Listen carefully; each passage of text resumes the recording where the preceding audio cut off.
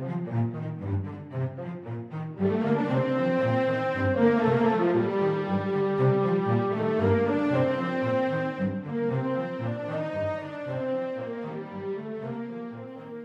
years ago, in April of 1990, Cardinal Joseph Ratzinger had the following to say about John Henry Newman. Throughout his entire life, Newman was a person converting, a person being transformed, and thus he always remained and became ever more himself. Here the figure of St. Augustine comes to my mind, with whom Newman was so associated. When Augustine was converted in the garden, he thought that his past sinful life would now be definitively cast off. From now on, the convert would be someone wholly new and different, and his further journey would be a steady climb to the ever purer heights of closeness to God. Augustine's actual experience was a different one. He had to learn that being a Christian is always a difficult journey with all its heights and depths. In the idea of development, Newman had written his own experience of a never-finished conversion and interpreted for us not only the way of Christian doctrine, but that of the Christian life. The characteristic of the great doctor of the Church, it seems to me, is that he teaches not only through his thought and speech, but also by his life, because within him, thought and life are interpenetrated and defined. If this is so, then Newman belongs to the great teachers of the Church, because he both touches our hearts and enlightens our thinking. That's Cardinal Ratzinger. My name is Matt Cheminsky. This is the Curious Catholic Podcast. So today we'll begin a set of 4 episodes devoted to the life and work of Cardinal John Henry Newman, Saint John Henry Newman, as of this past October. And we just wrapped up about 5 episodes on St. Augustine, and so now we move on to Newman, which is fitting because they're often associated, as we just heard from Joseph Ratzinger. So I'm excited to begin this stretch of 4 episodes on Newman. Just to give you an idea of who he was, in case you're unfamiliar, he was basically rooted in the 19th century, born in London, England in 1801. He became a very well-known writer, controversialist, and Anglican clergyman. And then to the surprise of quite a number of people, in the middle of the 19th century, Newman became a Catholic. He came into communion with the Church of Rome, which was of seismic impact to the Church of England and to the Catholic, establishment of the time as well. So he becomes a Catholic.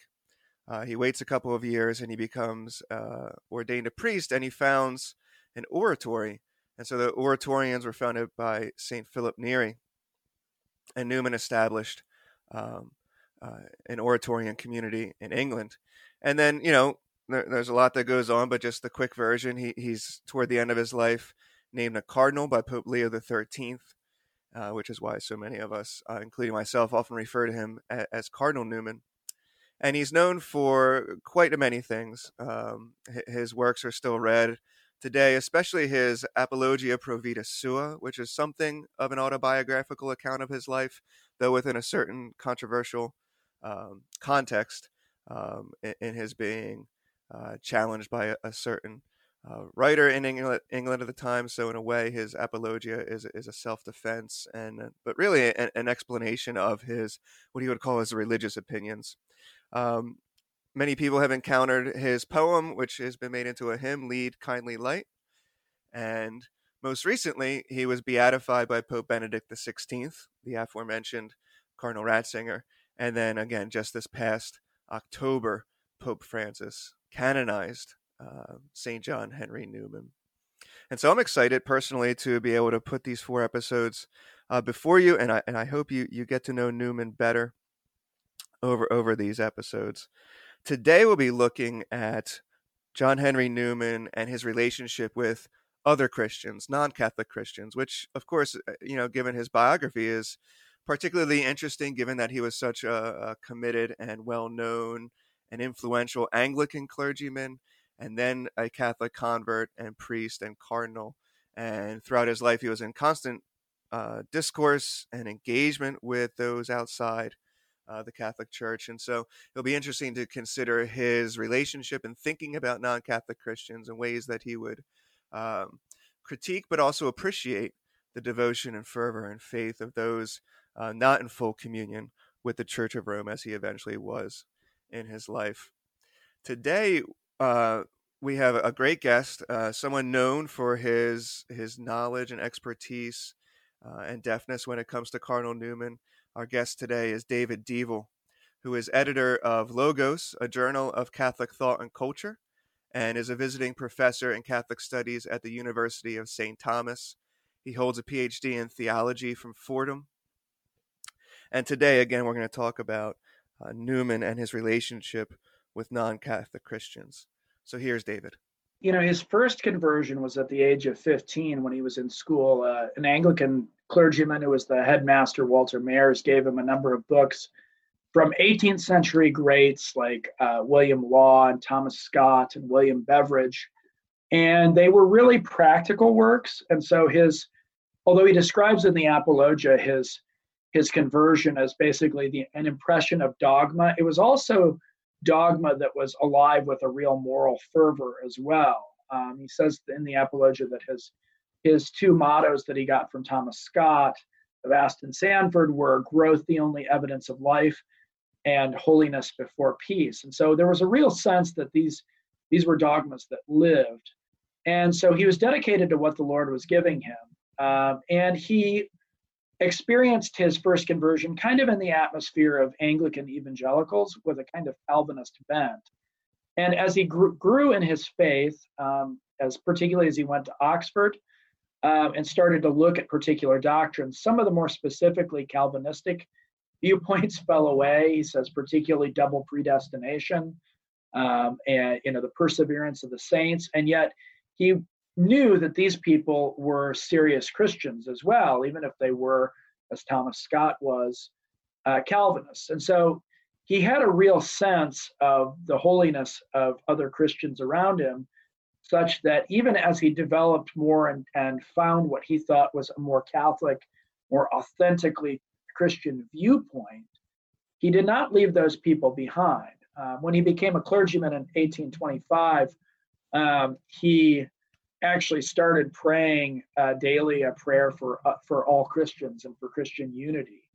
And he joined groups like the Bible Society, which was an interdenominational group centered on studying Scripture. And it was only later, as he realized that sort of Bible alone foundation could admit a variety of heretical viewpoints, that he started to shift away from that. But even as he did that, he nevertheless acknowledged the reality of faith of many of these people. He just thought that particular constructions of faith, which didn't have a kind of Catholic fullness to them, were vulnerable to the inroads of what we would call secularization and of what he would call infidelity.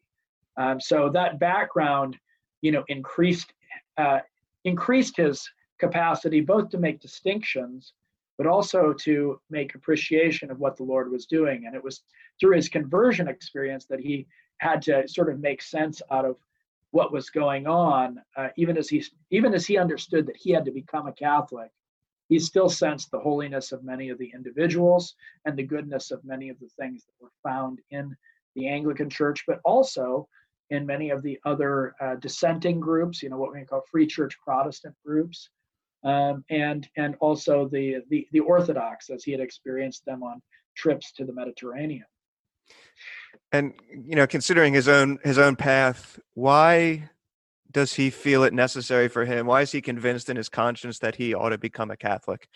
Why does he think he has to be? I think he determined that there was a reality to the church, and he knew that there was. First, he sensed that there was a Catholic viewpoint, right? That there was a fullness, right? Kata holam, according to the whole.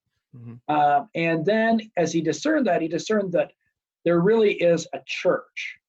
And as he found that, he thought at first that, well, the Anglican Church is just that branch of the church that is in England. But the more that he looked at the history of the church, the more he discerned that the early church was united. There were plenty of groups that were outside, but they had an understanding of the church as one, not just in a sort of generic sense of one in belief or one in, well, we can trace our bishops' papers back to the apostles. It wasn't just apostolic in that sense, but there was a real Catholicity of polity as well. And so one of his great discoveries was that the church is a kingdom. And a kingdom is one that is united not just in these ways, but also has a central government and a central reality and a way of being. And there might be difficulties with that, but he believed that was what happened not only in the New Testament, but also in the patristic era. And so it was the discovery that there were hints of that made him doubt whether a church that is sort of not in real communion with the rest of the church, as the Anglican Church was, maybe isn't part of that. And he thought that the Orthodox, through his experiences with them, didn't have that fullness of Catholicity either, because many times they were not even in communion with each other. And what he saw as that central place of unity was the church that was centered around the See of Peter, the See of Rome. So he eventually believed that, no, I really have to be a part of this church. Despite the difficulties with bad popes and other sorts of things, that was what he came to. And it's interesting that you bring up the Pope. I'm wondering, how does he reconcile sort of historical instances of bad popes or sort of ineffective papacies with his understanding of the Catholic Church as the body of Christ, as the fullness, as you're saying, of Christ's revelation? So how does he reconcile all that? Yeah, I mean, his understanding, I mean, I think, in Bud Marr's book from last year about Newman's developing ecclesiology, he kind of depicts Newman as more ultramontane, more looking, across the Alps to the Pope earlier on and having a greater skepticism later. And I think there's a lot of truth to that. I think he was aware that he had to get around the difficulties of bad popes early on. But I think that he thought that this was compatible with an understanding of both the New Testament and the Old Testament, where a kingdom is still a kingdom and you still have to stick with it, even if the king is bad. And so with the church, papacies can be bad and have many problems with them, but somehow you have to keep that communion. He developed a concept that he identifies in several works as a kind of a suspension of the magisterium. And so he says, particularly during the Arian crisis at times, some of the popes were so sort of beset by these problems that they sort of ceased to teach or act in any effective way. And he thought that was just a part of the nature of the church, which can, on its human side, almost, he says, go to sleep or almost die, and then all of a sudden it springs back. And the same is true with the papacy itself. So he was a great realist about this, about abuses of power, about failures. But nevertheless, his general rule was, stand still and wait for the Lord, and things will change. And so what does Newman see as being the main differences or the main dividing points between Catholics and all other Christians? What does he see as sort of the fault lines that would emerge under a close investigation? Yeah, I mean, it's interesting that, one way of thinking about it that many Protestants have is that it's basically about this doctrine of justification. But even as an Anglican, he sort of ceased to believe that. His 1837 lectures on justification basically, said, well, basically all serious theologians have always understood that all of these aspects of justification, imputation and infusion and all of these things, these all play a part in it. But ultimately, justification involves the divine presence in the human being. And so he kind of cut through all the debates and said, look, all serious theologians agree at one level. And it's not something that he shied away from saying as a Catholic either. And he would often point back to those lectures and say, no, I think every serious divine, theologian agrees on this. He's like, yes, popular preachers, they're going to say something different. But anybody who's really looked at the matter is going to say that's not it. So what he eventually came to think the difficulty is I mean, it's different in different ways, but between Catholics and Protestants, in one way, it can be summed up in a couple of images he gives in the Apologia. He says that at a certain point, during these last years, he came to realize that there were two images of Christian truth. One is that of Calvary, a cross up on a hill that you look at objectively. Then he realized this is sort of the Protestant view that I've kind of had in the back of my mind. The other image is that of the Madonna and Child, Our Lady with our Lord on his lap. And that's really that word incarnate, right, stands in for the word in theology and doctrine, which is wrapped up in the being of the church. So I'd say that's the main distinction between Catholics and Protestants, is this conception.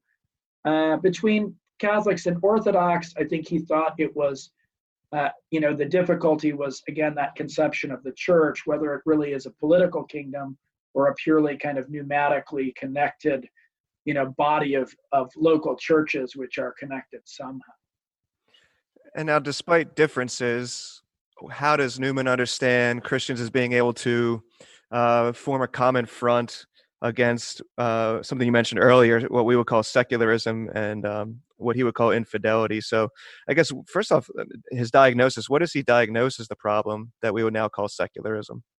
Well, I mean, I think he thinks that this is the problem, first of all, from all ages, which is that, as Solzhenitsyn would later say, men have forgotten God, and they tend to do that in every generation. But I think he thinks that although there were many great things that came out of the Reformation, the kind of splits in understanding of things and the sort of, to take that instance, that image that I brought up, that sort of sense that the truth is out there is a very vulnerable one, because, we're all looking at it. But if in the image of Our Lady and the Child, Mary and Jesus, the church is wrapped up, then you have to stay together in communion. I think that he thinks that there's a breakup in the communion of the church, which ultimately leads to people, they can look from various angles at the cross on the hill and see different things.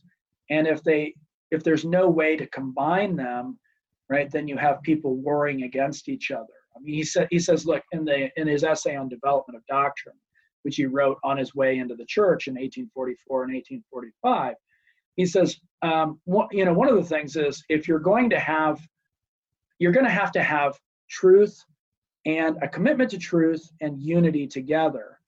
And he says some people have settled for a hollow unity, and he's thinking of the Anglican Church, which sort of, you don't have to really believe the 39 Articles, or you sort of do. Then he says there's other groups, serious Protestants, who have an attention to truth, but they have no way of combining. And so I think it's that lack of the combination of truth and community that creates then a sense among many people that really there's nothing to this. These are just warring groups with their own little ideas. It's almost like a fragmentation of belief and practice and communal life. Does that make for space then for greater skepticism, or sort of putting God and the divine at arm's distance? Is that? Yeah, I think that's a good way of putting it. It's that fragmentation that's problematic, because, excuse me, if you can't really point to one thing, Christianity as a whole, but instead it's, as many modern New Testament and early church scholars say, many Christianities, then many people just conclude that, well, this is all just sort of groups of a family resemblance who take off on philosophical or, theological tangents. And so we really don't need to take, maybe they're all right, maybe they're all wrong, but we can stand at arm's length from that, because there's nothing that I really have to do. Which really makes his understanding of the development of doctrine all that more important, right? And as you mentioned, right, some would depict the early church as being a number of different faith communities, but in the development of doctrine, isn't he trying to show that, this thing that is the church is just organically unfolded over time, but yet it's still the same thing, right?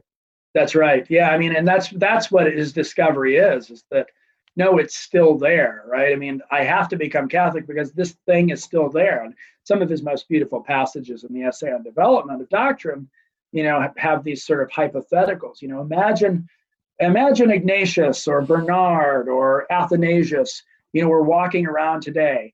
Would they go to the big, beautiful Anglican cathedral, or would they go to the small Catholic chapel along the way? I think we all know where they would go.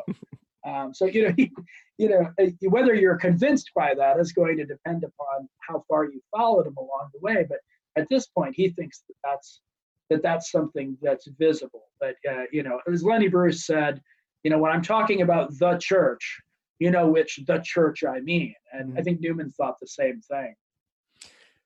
And I was interested in listening to your talk at Anselm House, though. This shouldn't lead to a certain type of Catholic triumphalism, right? Because if we understand the church in the way that Newman does, right, as sort of having received this fullness, then we're all the more responsible then, right? And all the more, the call upon us is all the more strident in a way, right? Yeah.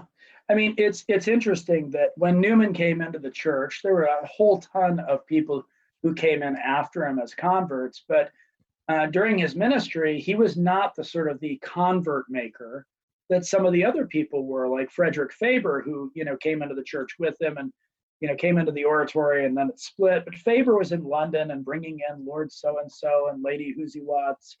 And they, Newman wouldn't get very many, but Newman would say to people, look, getting people to really convert is a very difficult thing because you want them to convert for real. And that's a very complicated process. And then not only that, but he was very well aware of the weaknesses of the Catholic Church in England and around the globe. And he said, what we need to do is create Catholics who know their faith and love the Lord. And we need to build up our own church community so that when people do convert, right, they're not then turned away by the weakness and the, the sort of the secondhand nature of this. I mean, he was very critical of particularly Catholics who didn't read scripture. And he would often say, look, we have enough papal statements about people reading scripture, but people really, Catholics don't do this enough. And thus, when they read these skeptical biblical critics from Germany, or as the case would be in England in the 1850s and 60s, then they don't have any allegiance to these stories, no sense that in them is the truth in some sort of mysterious format. And they're easily willing to give that up and throw it away. I'm wondering, just to change gears a little bit, you mentioned just a second ago the notion of the visibility of the church. And so I guess, maybe a two-part question is, how important is the visible sort of ecclesial unity for Newman?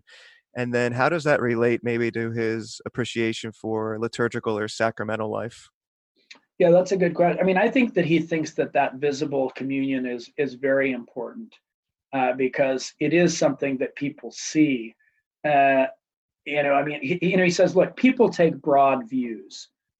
And what he means by that is you can have these very complicated, arguments about apostolic succession and about the nature of the development of the papacy. And of course, he worked on all of those things. But when he says people take broad views, right, they look at something and they evaluate it by what's on the outside.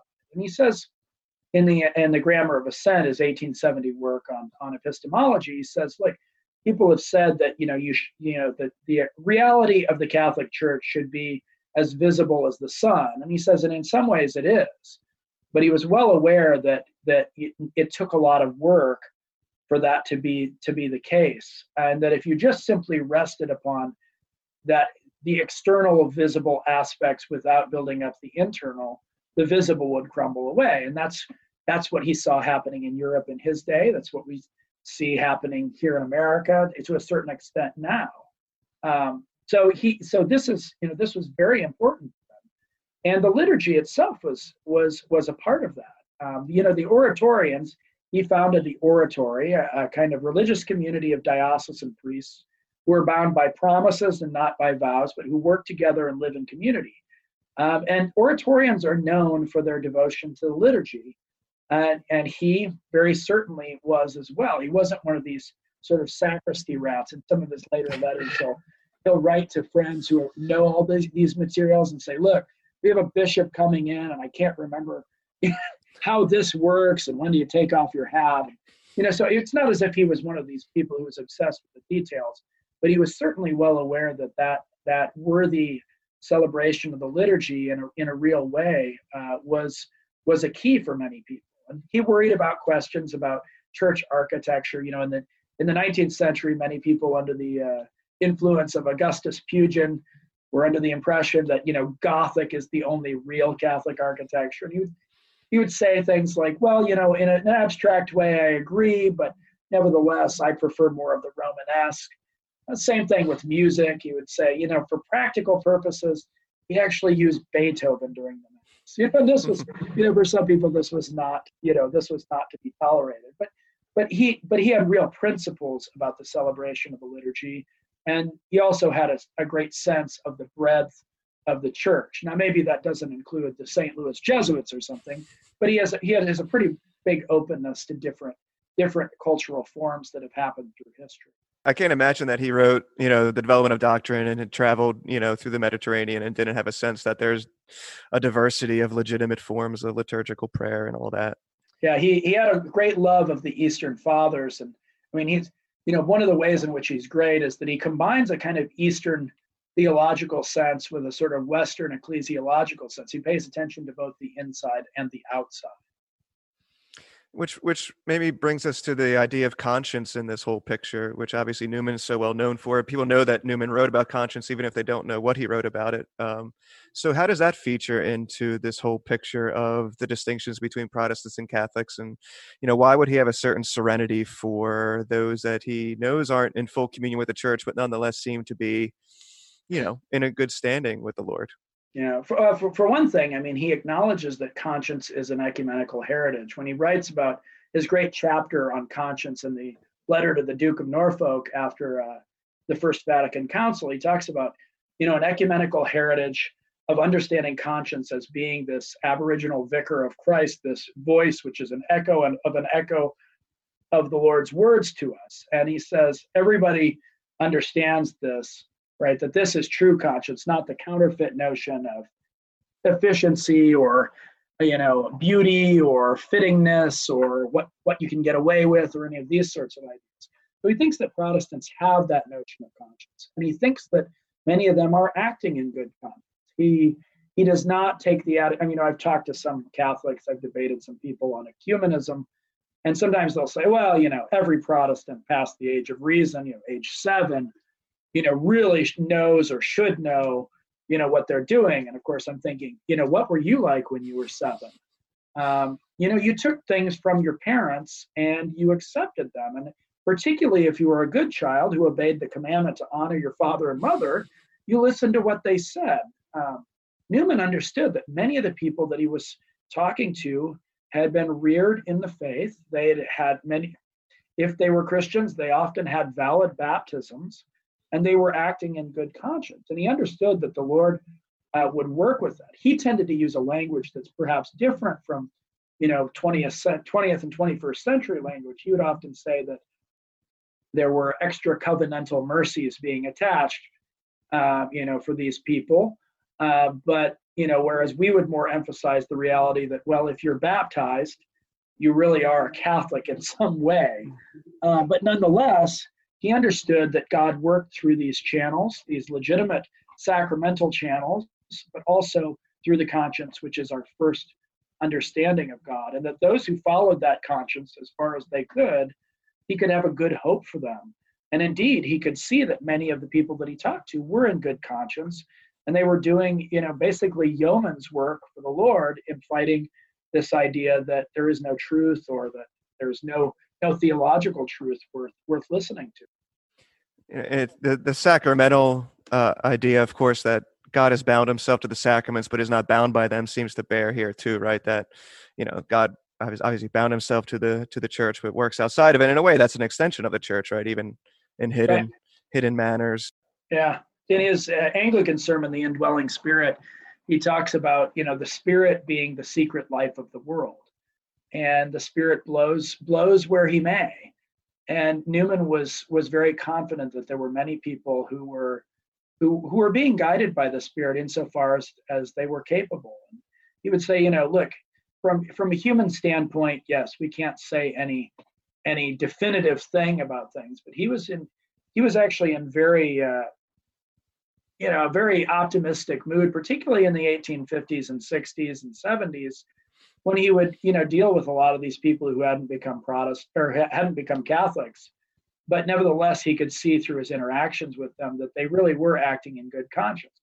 And he wasn't afraid to challenge people. When one convert was leaving, but claiming that he was having difficulties with belief and about to leave the church, Newman asked him, quite bluntly in a letter, okay, these are very interesting arguments. Have you prayed about this? Mm-hmm. And so, that was part of his conception, is that what we believe is dependent in a large part upon how we respond to God in life, and that includes whether we're actually in conversation with God.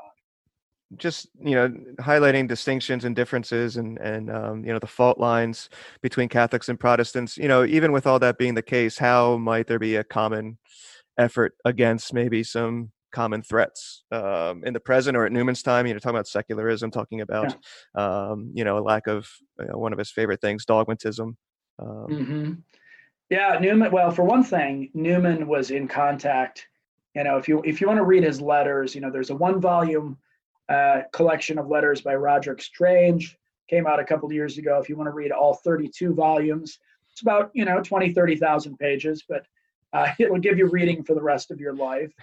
But he was in correspondence with many Protestant leaders, and he actually encouraged many of them in the church, the Reformed Church in Scotland. He actually supported the groups that were fighting against secularism and a notion that the Bible was a purely human document.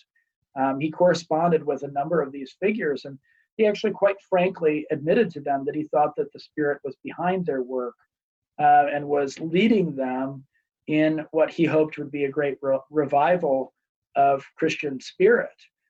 He really wanted to start something like a magazine or a journal where people could address what we might call, ecumenical concerns.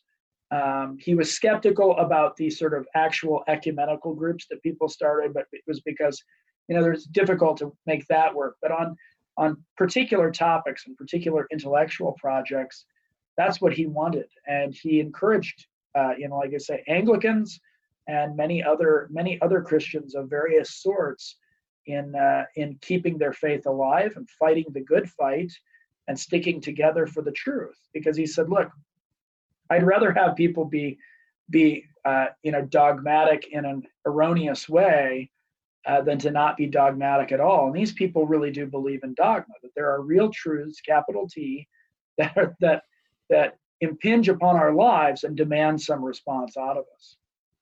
What do you think Newman would think of more contemporary happenings like joint declarations by Catholics and Lutherans on salvation, or I'm thinking of a publication, like First Things. Is this all in the spirit of Newman, or you think he would give it his stamp of approval?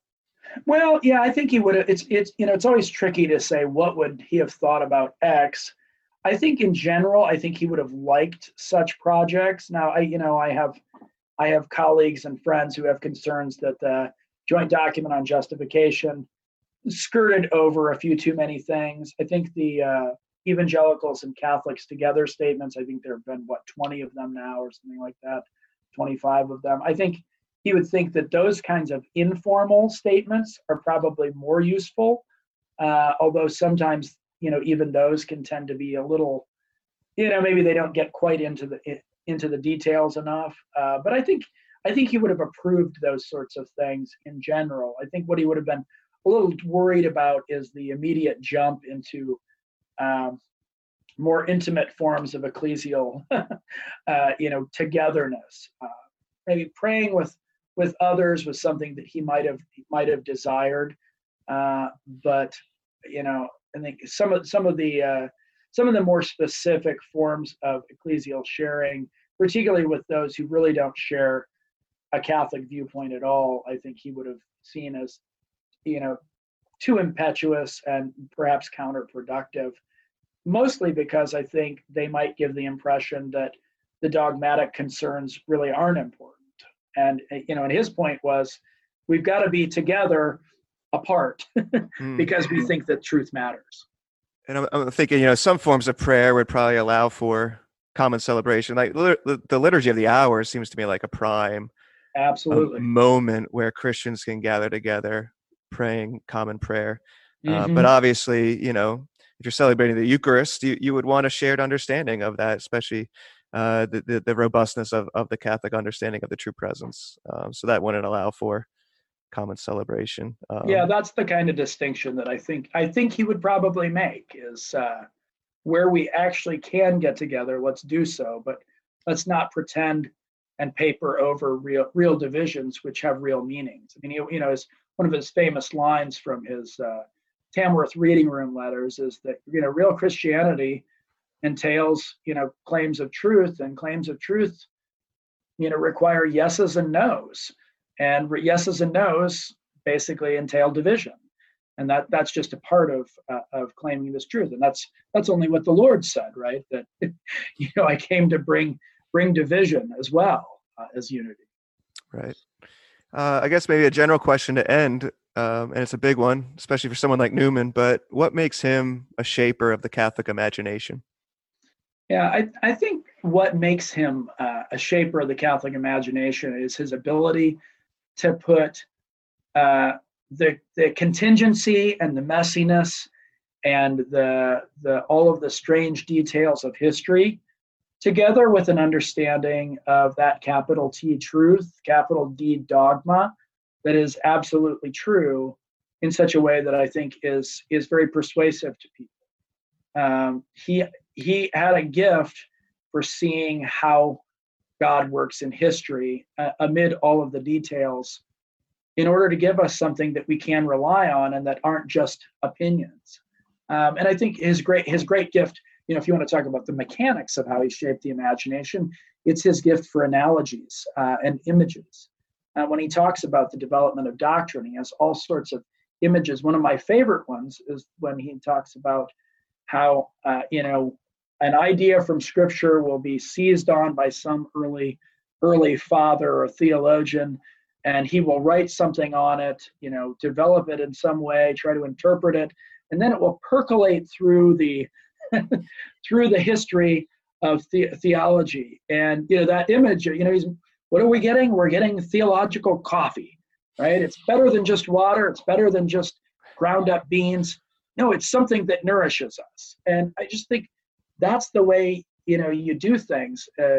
He says at one point in one of his Oxford University sermons that really the task of the writer is to be elusive and to suggest to people trains of thought. And that facility that he had for using those images and making those analogies and seeing parallels is really something that does suggest thoughts and helps people move down the track of their own thoughts about how best to serve the Lord. The great thing is that Newman also gave us hope too, because as he saw the onslaught of what he called infidelity or secularism, he saw that it was going to be terrible, but he saw that in every age of the church, this gives us an opportunity to explore sides of the Word of God that are designed by God to be brought out and to be used by us and to be loved so that we would love God evermore. Thanks to Dave Deavel for his time and insight into the life and work of Cardinal John Henry Newman. I thought we could have continued talking for another half hour, so hopefully we can catch up with him down the line. Next episode, we'll continue looking at the work and life of John Henry Newman, particularly in relationship with his thinking regarding the development of Christian doctrine, one of those components of his body of work that many people have looked at since its writing and have appreciated deeply his insights into the historical unfolding of God's revelation over time in response to the particular conditions of human societies and individual lives as well. And we'll see there, as I hope you do throughout the entirety of this string of episodes on Newman, that the personal and the intellectual and the spiritual are never divorced for Newman from one another. They're always part of the integral whole, and they develop and unfold over time in response to the particular conditions of our lives. And it's a really fascinating component of Newman that he highlights with particular clarity and eloquence. And I hope that comes across over the next 3 episodes, as it did, I think, in this present one as well. So I'm excited to take a look at that unfolding of Newman's understanding of the development of doctrine, which will be the focus of next episode. Until then, let's continue journeying further up and further in.